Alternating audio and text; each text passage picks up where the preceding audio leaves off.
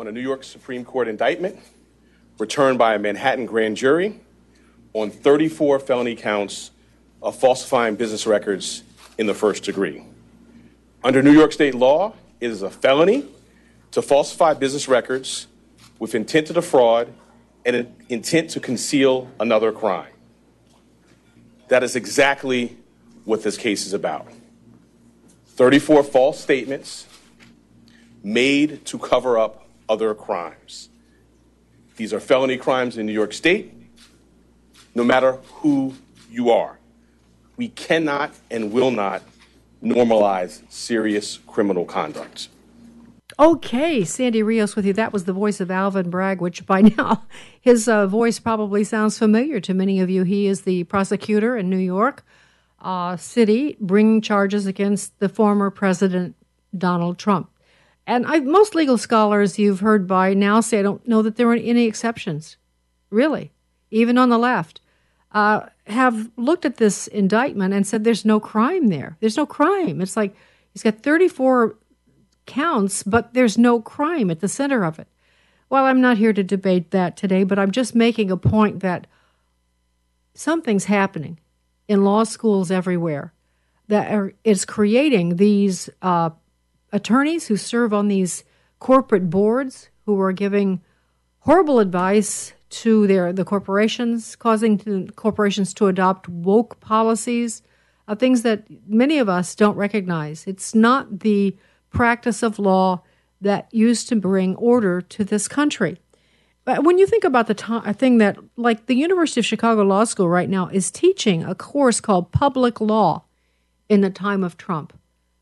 I'm just thinking that Alvin Bragg is an example of that. Now, today we're going to talk about this because Christian Adams and Hans von Spakovsky have been doing a series on what America's law schools are teaching. They've examined the top 10 law schools, and they've done an in-depth study. They're just starting it. They've gotten, I think, three different law schools so far. But it's fascinating. It's disturbing and fascinating, and you will want to hear this, especially if you have, it's affecting all of us. So I think there's no exception. I think you will want to hear this. I want to thank Preborn for making it possible for us to have these discussions. It wouldn't be possible without them. Preborn is the direct competition to the abortion industry and the largest provider of free ultrasounds in the United States. By letting a woman see her baby on ultrasound and hear the heartbeat, a baby's chance of life is doubled. Over the past 16 years, Preborn partnered with pregnancy clinics in the highest abortion cities and regions across the country, providing life-saving ultrasounds. 65.3% of the nation's number of abortions occur only in 9 states. And 7 of the 9 will continue to provide abortion. And with Florida, they have abortion available and legal up to 15 weeks. So Preborn has their hands full trying to cover all of these major cities and around the country, but they do a wonderful job, and they do that because of your help. So it's $28 for one ultrasound. If you'd like to help, just dial pound on your phone, take it out, and dial pound 250, and then say the keyword baby. I know that's strange to some of us, but this is the way donations are handled now. It's actually very easy. It's dial pound 250, and then say the keyword baby. Or if you want to go online, go to preborn.com/Sandy. That's preborn.com/Sandy. And another thing, of course, if you'd like to call us, you can call us at 662-821-2040. That's 662-821-2040. Or you can write us at sandy@afr.net. That's sandy@afr.net. Now, you're going to hear a familiar voice, and you're going to love it. So sit back. Well, and maybe you can't relax on this one, but listen to the next edition of Sandy Rios 24/7. From American Family Radio, Sandy Rios. We are not called to be nice. We are often called to be confrontational. And here with me in D.C. is Fox News contributor Sandy Rios. I think the most important thing we need to demonstrate to our children is genuineness. that we actually believe what we say we believe. Longtime Fox News contributor Sandy Rios, thanks very much for being with us. Seek justice. Not social justice, but God's justice. What's right and what's wrong. Sandy Rios is with the American Family Association, a pro-life radio talk show host. We've got to say this is the line. Life is sacred. Director of Governmental Affairs for the American Family Association. Step up, speak up, say something, do something. Order in the court. A pair of federal judges are taking action after Stanford protesters ambushed one of their fellow judges. Remember this? Your racism is showing. It's uncomfortable to say that for many people here, your work has caused harm. My job is to create a space of belonging for all people in this institution. This is actually part of the creation of belonging. Judges James Ho and Elizabeth Branch say they won't hire clerks from Stanford Law School after that ambush. And I should also clarify that this applies to future students, not currently enrolled law students. All right, Sandy Rios with you on Sandy Rios 24/7. That's a story that you probably saw in the news recently, but it's an interesting story, but it has repercussions way beyond just Stanford. I think we listen to a story like that and we think, well, California's crazy. They always have been. But this is becoming systemic, this radicalization of America's law schools. And so our good friend, J. Christian Adams, is joining me today because he's going to talk. He and Hans von Spakovsky, our other good friend in the legal profession, are writing a series of stories on the top 10 law schools in the United States and how, their curriculum and what they're teaching. It's fascinating. And so I've asked Christian to join us today. Good morning, Christian. Thanks for joining me. It's great to be here, Sandy. Hey, I think our listeners miss you, by the way. Well, I miss them. I really do.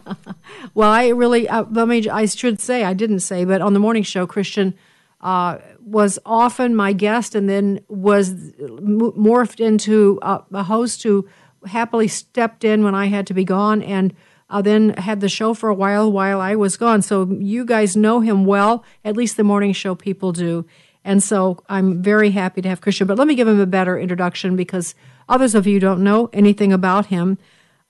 Christian is the president and general counsel of the Public Interest Legal Foundation. They are working all over the country on voter integrity, and we've talked about that with him, but that's kind of gives you an idea. He's also on the U.S. Commission on Civil Rights, which is a very interesting place for him to be.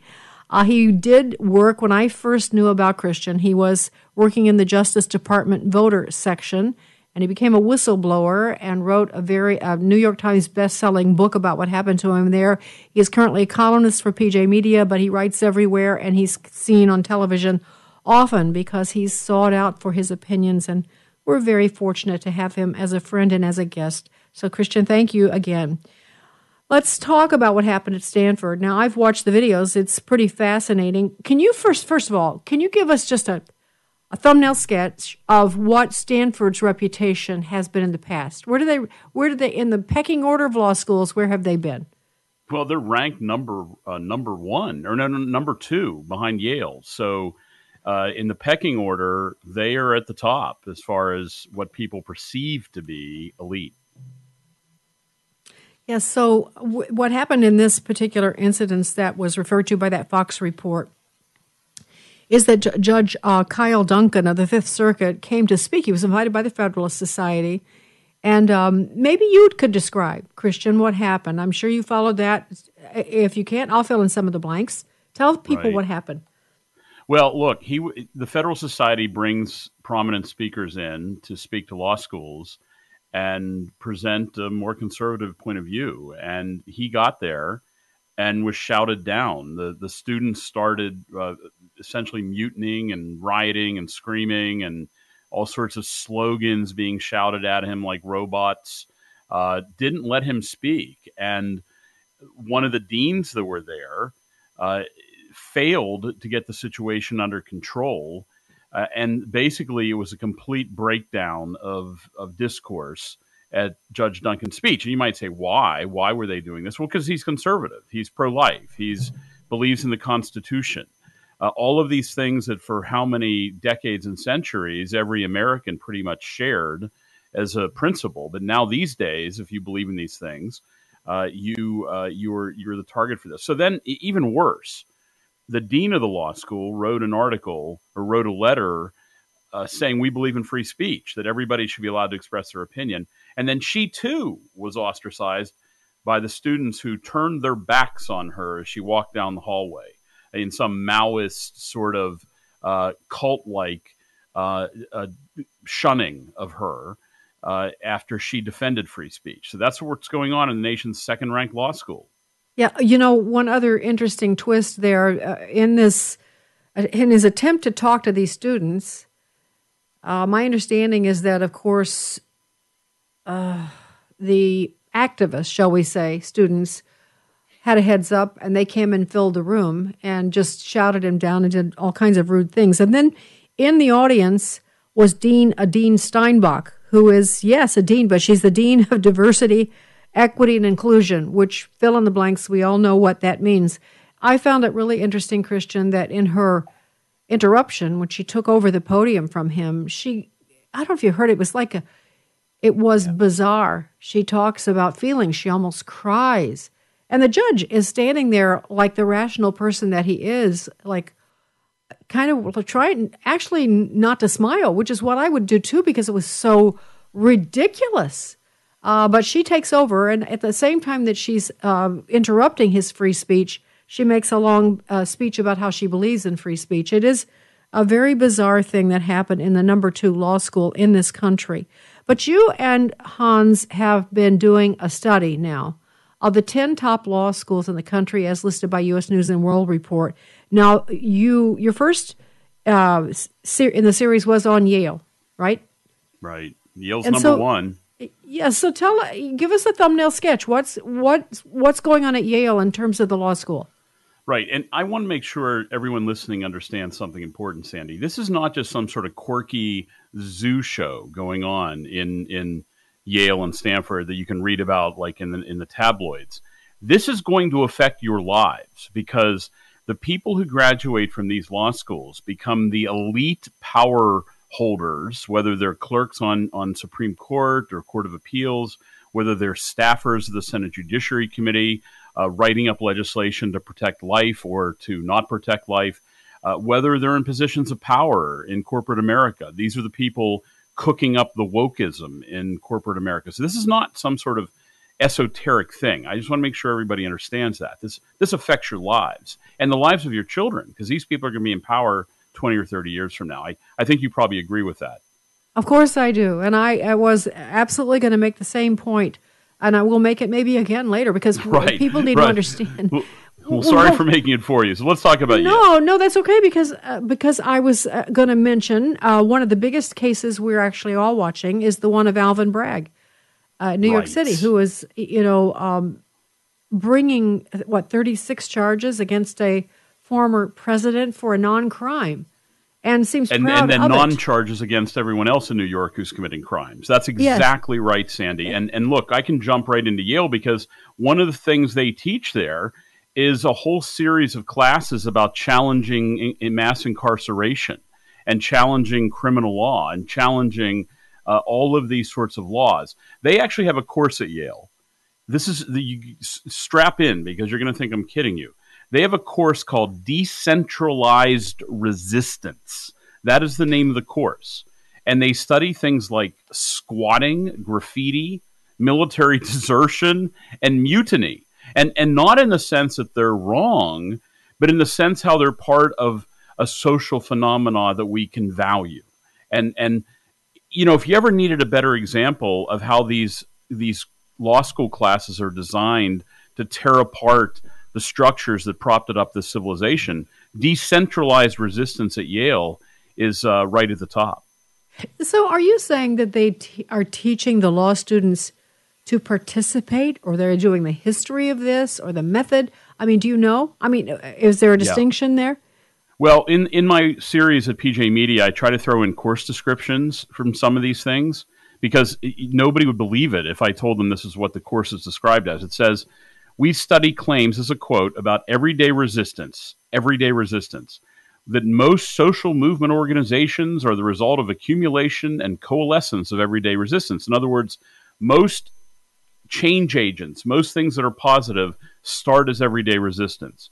And that the accumulation of numerous acts of everyday resistance, this is from the course catalog, can precipitate quasi-revolutionary change. This is right out of the Yale course catalog in a course teaching graffiti, military desertion, and mutiny. That's just... I know.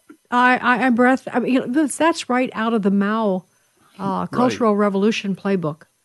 This is the tip of the iceberg, Sandy. Okay, well, all right. So I guess we have to, dig deeper as this we wanted to. So Stanford, we've had a taste of Stanford. Is there anything further that you discovered about Stanford, the number 2 law school, that you want to share that didn't revolve around that incident? Right. So Hans von Spakovsky covered Stanford because we're leapfrogging each other. I do the odds and he does the evens. But so Hans did number 2, and they have a mandatory first-year course. This is the second-ranked law school in the country. It's a mandatory, and this is the one where Judge Duncan was assaulted. Remember, the same exact one. Yep. They have a course that every single first-year law student has to take, and here's the name of it is, and then I'll tell you a little bit about it. It's called Rationalism, Contrarianism, and Bayesian Thinking in Politics. Wait, Bayesian what kind of thinking? Bayesian, Bayesian. And what it is, it's about the philosophy of the San Francisco Bay Area elites. Bayesian. No, I know. Folks think I'm making this up. You can read this stuff. Well, you know what? The thing of it is, when I was a kid and communism was raging in Russia, and they were our great enemy in the Soviet Union, we used to laugh about the things that they would say and the way they would teach and the lies they would tell their people. We couldn't understand. How could people fall for that? Yeah. And now and I do remember also the Russian people had this really dark sense of humor when you could hear things that they were saying or cartoons and things. Their way of dealing with it was a very dark humor. And I'm beginning to understand that. I mean, this is just so bizarre. How else do you respond and keep your sanity? It is laughable, but it's dark laughable. The course description on this mandatory first-year class, which means everybody who goes to Stanford Law has to take this, says that it plunges into a movement of thinkers that has emerged in the San Francisco Bay Area, obsessed with cognitive biases and Bayesian reasoning, and it analyzes their, quote, effective altruism, as well as the movement's promotion. Let's strap in on this one. Polyamory and group living. In other words, it's like polygamy, like having multiple partners. Right. This is literally in the course catalog at Stanford Law School. Literally. Okay. I didn't have to do a James O'Keefe here. I just pulled it right out of the course description at the law school. Maybe perhaps another part of this podcast, I'll pull out some of the a portion of Dean Steinbeck's statement at the podium, because it's like a bizarre things coming out of her mouth that are like what you're talking about right now, but you're actually hearing it from the horse. Should I say the horse is the dean's mouth? So, all right. So let's go to number 3, because this is a gut punch for me. I'm from Chicago, Christian. That's our hometown. It's been a great town. It was before the mess that ensued. It was a great city, and the University of Chicago was a shining. To reuse the words of Ronald Reagan, it was a shining light on the hill for universities, just the creme de la creme. But this is number 3, and you have found some really bad things at University of Chicago. Can you tell us about that? Right. And in defense of Chicago, look, one of the theses of my article is they don't teach law anymore. That's actually the name of the series, Do They Teach Law Anymore? And in most places, you go to law school. When I went to law school, we learned contracts, torts, property, and civil procedure your first year. But in places like Yale and Stanford, they replaced it with this garbage we've been talking about. At least Chicago Law School still has a normal first year, okay? But after the first year, it goes nuts too. And there's a professor there called Marianne Case. This is a radio show, but if you close your eyes, you could probably imagine this professor. She teaches all of the gender bending, regulation of sexuality, LGBT law.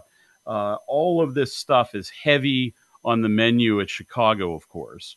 But that's not the end of it. I mean, they have clinics where they go out and help lawyers in projects, and of course, most of them are all left wing. You know, the Immigrant Rights Project, the Poverty and Housing Clinic, the Environmental Law Clinic. But then they have a course called Emotions, Reason, and the Law.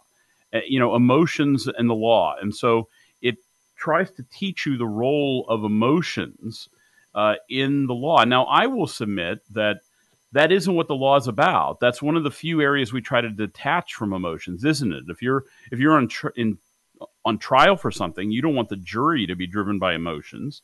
But that's a central part of Chicago. Of course, they have critical race studies. I mean, they call it that. They're obsessed with DEI, diversity, equity, and inclusion. They even have a way you can report to authorities anybody who transgresses from the DEI orthodoxy. There's actually like a hotline to call and report your fellow students. It's all $106,000 a year too, Sandy. And unfortunately, in many cases, the taxpayers end up getting on the hook for this because of loan forgiveness under Biden. You know, I was just reading, Victor Davis Hanson has been writing about this too. And he was writing about Stanford having what's called, you probably know, the snitch list.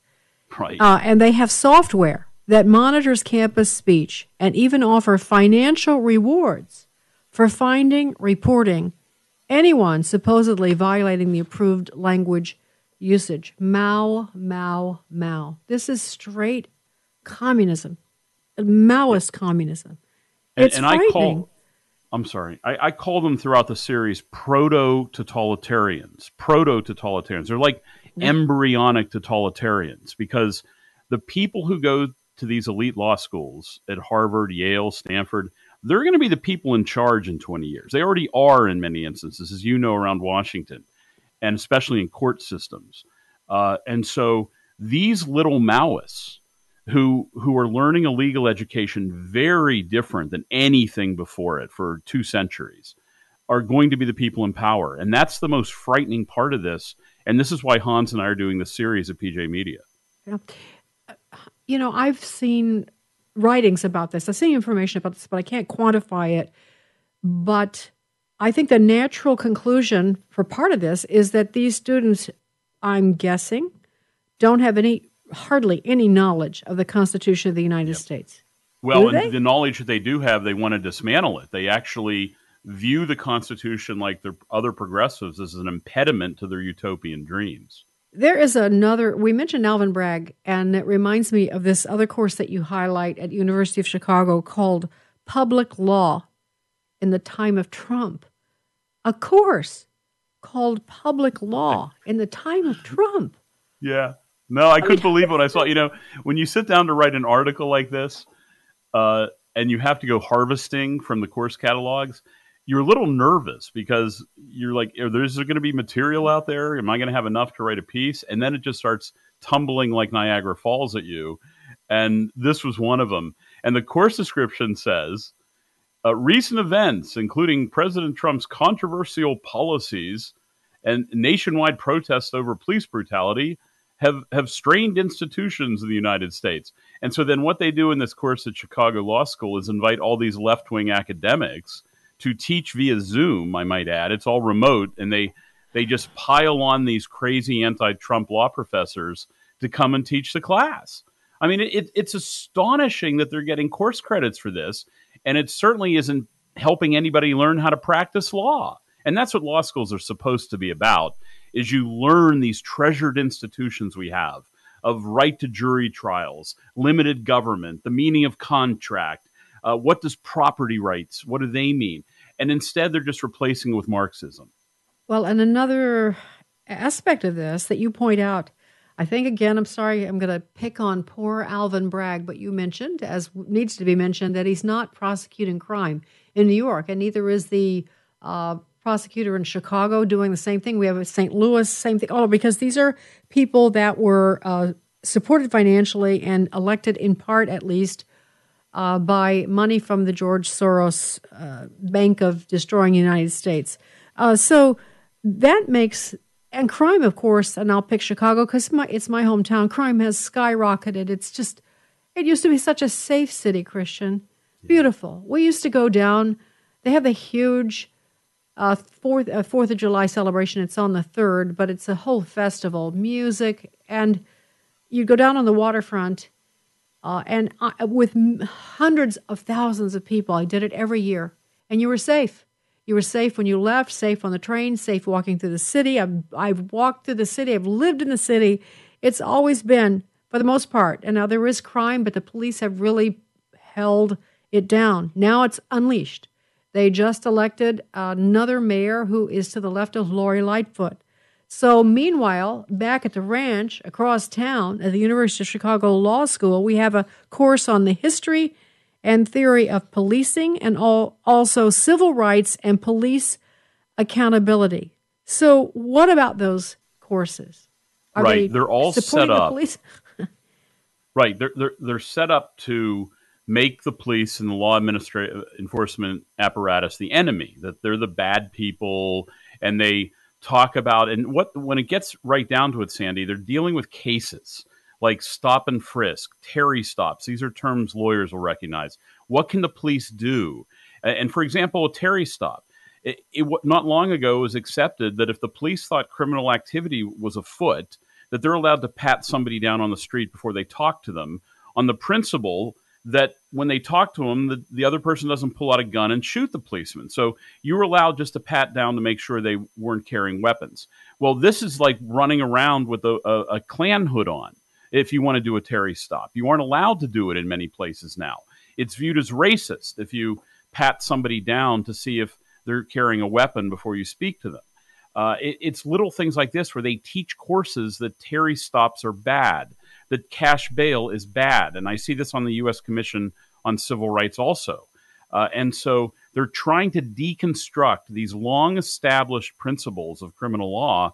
And really, it's Marxist because the principle of Marxism, and you know this, Sandy, is your guilt or innocence depends upon your politics and your demographics. That if you're a good Marxist, then you're innocent. And if you're a royalist, a czarist, a white Russian, a capitalist, then you're guilty. And so your guilt or innocence derives from your ideology, not your actions. Well, the other part, too, that's disturbing, and I think we saw this, at least it became tangible for most Americans during COVID, where people are watching other people. We're being watched for whether we distanced, watched for whether we masked, are your neighbors, your friends, your people in the grocery store, you're being watched. And this is also at the heart of, well, I'd say Maoist communism, but it's also Russian. It was Russian where they have kids report on their parents.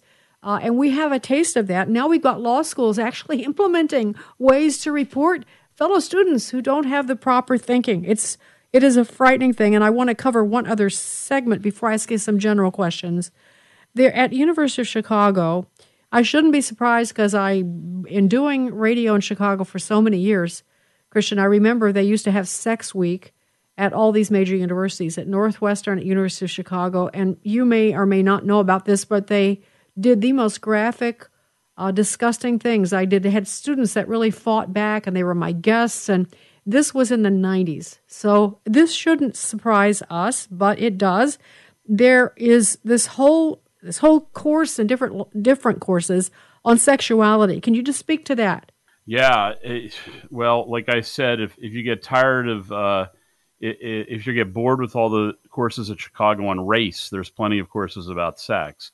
Most of them taught by this Professor Marianne Case, and I want to say her name a couple times, because if you go to her Twitter feed, Sandy, which I linked to in the article, you'll see exactly who she is. I mean, as I say in the piece, she rails constantly on Twitter against Catholics, conservatives, MAGA, Trump. I mentioned Catholics some more. Justice Amy Coney Barrett, Republicans are Nazis. She hates coal. And more than she rails again, of course, against Catholics. It's like they're living inside her head, I guess. And, she has a bunch of courses there. Like I said, if you click her Twitter link, you'll see what I'm talking about. And she explores, quote, the many ways in which the legal system regulates sexual identity, gender, and considers regulation in a number of substantive areas. In other words, she is trying to deconstruct the basics. She's trying to teach courses so students know how to argue against laws that basically say men are men and women are women. And so this is where it starts. It's in the law schools. Yes. Obergefell and Bostock, two big, gigantic Supreme Court cases on marriage and gender. They started in law school clinics. They didn't come out of left field. They were part of a strategy that the left had for a long time, and it starts in classes like Marianne Case at University of Chicago. And I'm sure she's proud of that, by the way. If she heard this, sure hi, Marianne, if you do listen. She's proud of this. This is what they live for. All right, so a couple of more questions before we say goodbye here, Christian. There's so much here. I think, first of all, do you see on these campuses any students or any kind of resistance to this or any kind of a stand being taken by more conservative students? That's a fantastic question. And I will tell you that, and sometimes we have to say some rough stuff about our friends. I believe that the reaction of the conservatives on these schools by design has been inadequate, has been timid. And I believe that when there's a bully on the block, you have to punch back. And I've experienced this. I was a speaker. I was invited by Duquesne in Pittsburgh, the Federal Society there, to speak. And they went crazy over me, the left did, and then I was disinvited. This was a number of years ago. I think that the conservative groups at Stanford, and I just did a piece on Northwestern about something called a big gay dance party they had. It's a whole nother story. The conservatives at these schools have got to start punching back. They can't just take the high road. I like to call it, Sandy, there's a term I use. Maybe you can borrow it and steal it from me if it's good enough. They're the people who are complaining that their baggage isn't traveling with them on the train. Now, I don't know if you get the historical illusion, but in 1942 and 43, there was a whole lot of people who were rounded up, and at the train station, they would complain that their baggage is being separated from them. Remember? It's like, wait, that has to travel with me to Auschwitz. That's my bag. Now, I'm not comparing this to Auschwitz. Let's be clear. But this legalism, like this I'm better than that, you must follow the rules stuff, is not working. There has to be a better response to this. Yes, I think so too. So another question similar. What are conservative students doing? Where are they going? What is the remedy for them right now, if any? Well, they're going to National Review The Corner. They're going to Ed Whelan's column. They're going to, various media outlets that are sympathetic. But I like the approach that happened at Stanford. I forget who did it. It was Washington. Maybe it was Epic. It wasn't Epic Times. It was Washington Free Beacon, I think. They took pictures of the students who were doing the protesting and screaming, and they posted them and identified who they are. So this follows them as long as they live in their legal career. Wow. They put their names out, and I'm a big fan of that. Yeah. All right, but are there any law schools left that you think are still in the conservative realm who are actually teaching law, teaching the Constitution? Are there any left? This is a great question, too. And Hans and I allude to this in the article. I'm not saying it's perfect, but if I was going to go to law school and I wanted to learn how to practice law instead of deconstruct the United States, I would go to a school like Pitt, or I went to South Carolina, or University of Georgia, Tennessee, maybe Wake Forest, University of Florida, University of St. Mary's in San Antonio, Texas. I mean, I could do a whole show on the places that have not totally lost their minds. And there's lots of them out there, probably Duquesne in Pittsburgh. And I'm just, you're putting me on the spot, so I'm trying to, yeah, that's I'm right. geographically trapped here. Liberty Law School is one of those. Liberty, right. Go to Liberty, go to Regent, go to, frankly, almost any school in the South that's not Duke or UNC or a Vanderbilt. Go to a school that teaches you the law. Make sure they have property contracts and torts the first year, not reason and the Bayesian rationalization philosophy, which you only get at Stanford, of course. And I'm going to step out here. I've said this before.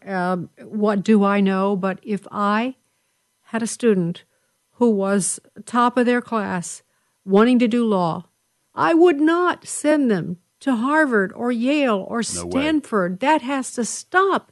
Yes. You cannot keep sending your kids to these places where their minds are twisted and they end up turning against you, your family, your country. Don't do that. Yeah, and part of not doing that is no longer sit there silently when somebody talks about how great Harvard is. And I'll, that's one of the reasons we're writing these articles is so the truth gets out there about how bad they actually are. They're not teaching you to be a good lawyer. They're teaching you to be a lousy lawyer. And we need to stop pretending that Harvard and Yale and Stanford are good law schools. They're not. They're lousy. They attract brats to them. I have to tell you, I have to close with this story, Christian, because I have to tell you this story. I was in Chicago at a political meeting, and there were only like 6 of us invited, and Mitt Romney was running for president, so he was coming there to lobby us to support him because we supposedly had this influence. And we did. I challenged him on something. I won't even go into that. But when I challenged him, he lost his temper because I asked him a really tough question. And he started screaming at me, literally.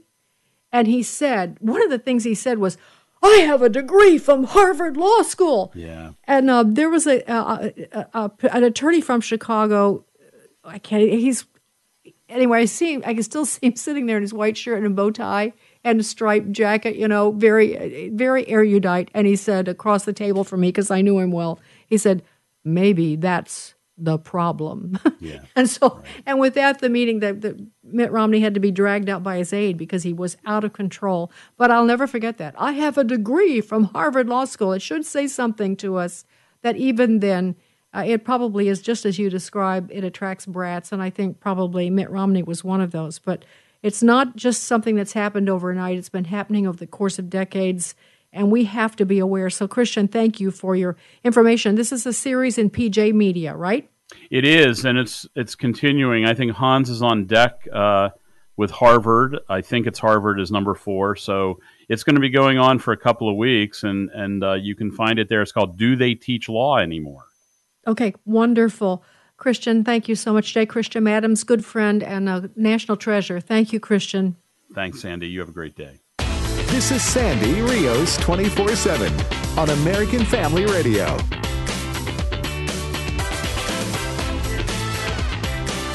Wow, that was a lot to think about, wasn't it? And I've asked Bruce to join me to talk about what we just heard from Christian about what's happening in law schools, because Bruce not only is a retired FBI agent, he was a prosecutor in Cook County, went to law school at University of Illinois, and I'm going to ask him what he thinks in just a second. But let me just say that preborn's life-saving work will continue at a greater level as they fight the abortion giants who receive increased government and corporate funding as women continue to have unplanned pregnancies. Preborn clinics stand strong, offering love, support, and compassion to hurting women, helping them to make the right choice. And you are doing your part by helping Preborn and helping just fund the ultrasounds. It's $28 for one, but any gift will help. $140 will sponsor 5 ultrasounds, and all gifts are tax deductible. Just dial on your phone, pound 250, and say the keyword baby. That's pound 250 and say the keyword baby, or go to preborn.com/Sandy. That's preborn.com/Sandy. All right, I've asked my sweetheart to join me. Hi, honey. Good morning. Wow, we just heard the most incredible things. The last third law school on the list for Christian and Hans in their series about what law schools are actually teaching is the University of Chicago Law School. And it was so distressing to hear how bad the University of Chicago Law School has become. But it made me think of you, Bruce, because you went to the University of Illinois Law School, which is also very prestigious. And you are an alumni, and you keep in touch, sort of, with what's going on there. So what's your read on what's happening there? My read is that the University of Illinois may be at a little bit slower pace, but nonetheless falling right in line with these law schools that are going totally woke. Every month I get an alumni email, and the entire thing is about nothing but victimhood and celebrating our alumni that have gone on in their legal career to, quote unquote, fight victimhood, represent illegal immigrants, get people out of jail early, represent just hardened criminals. And I know that needs to be done, but they just celebrate that. And I can tell you, you never see anything about an alumnus that has gone on and become a prosecutor, a law enforcement official, someone of that nature. It's very upsetting to you, isn't it? It really is. I can barely open it every month, and it just keeps getting worse. Yeah. When you were a young man and you went to law school there, Bruce, you weren't very political, you would say yourself, at the time. But you picked up stuff even then, did you not? Oh, absolutely. I was totally apolitical, but I was from a conservative viewpoint, and that was completely poo-pooed. Even in the early 80s when I was going to law school, we would start into discussions, and I would listen to these people try to reason something, and of course it would be, I guess you'd call it a pre-woke version of liberalism, and I would just start shaking my head. And I'll never forget, we had a young lady that was from Pinckneyville, Illinois, a small town down in southern Illinois where both you and I were born. And we had a lot of people in the classes that, I'll just be honest, that were snobby from big cities, a lot of them from Chicago, a lot of them from very elite colleges. And this girl would get up and just waylay them with common sense, conservative viewpoints on arguments. Yes. So she was the lone voice, right? She was the lone voice. Yeah, so the point would be, I suppose, that this is not new. It's been going on for a long time, as is much of the sexuality, the LGBT movement, the radical homosexual movement. This stuff has been, the ingredients have been going in the cake now for decades. And so, Houston, we have a problem. This is yet another one, but I think the practical thing is what I just said a few minutes ago, and that is stop sending your kids to these schools. While we still have a choice, and we do, stop sending them to the schools. And it's not hard to figure out where they stand, especially now with this series by Hans and Christian. You can now have something in writing about the 10 top schools and what, if any of them are worth considering. So, honey, thank you for joining me on that. You have another word? No, but I would say it's my pleasure, but in a way it's my disturbing, because I'm watching this roar down the tracks, and lawyers are really becoming like hitmen against the conservative movement. Just the other day, Representative, I can't recall his name, Comer, Representative Comer, just laid into Jamie Raskin during the hearings they're having on this Biden laptop, and he told him, you are nothing more than a lawyer for the Biden family on this committee. And I thought, Jamie Raskin is a perfect example of the type of people that we're turning out of these law schools right now. Yes. And I think the point that needs to be underscored on that is this isn't just something that's happening to an isolated group of students who are smart enough and capable enough to go to law school and their families. No. This will affect all of us everywhere in our country. It is right now. And so thank you for listening. We appreciate it so much. And again, if you have a comment or a question, you can call us at 662-821-2040, or you can send us an email at sandy@afr.net.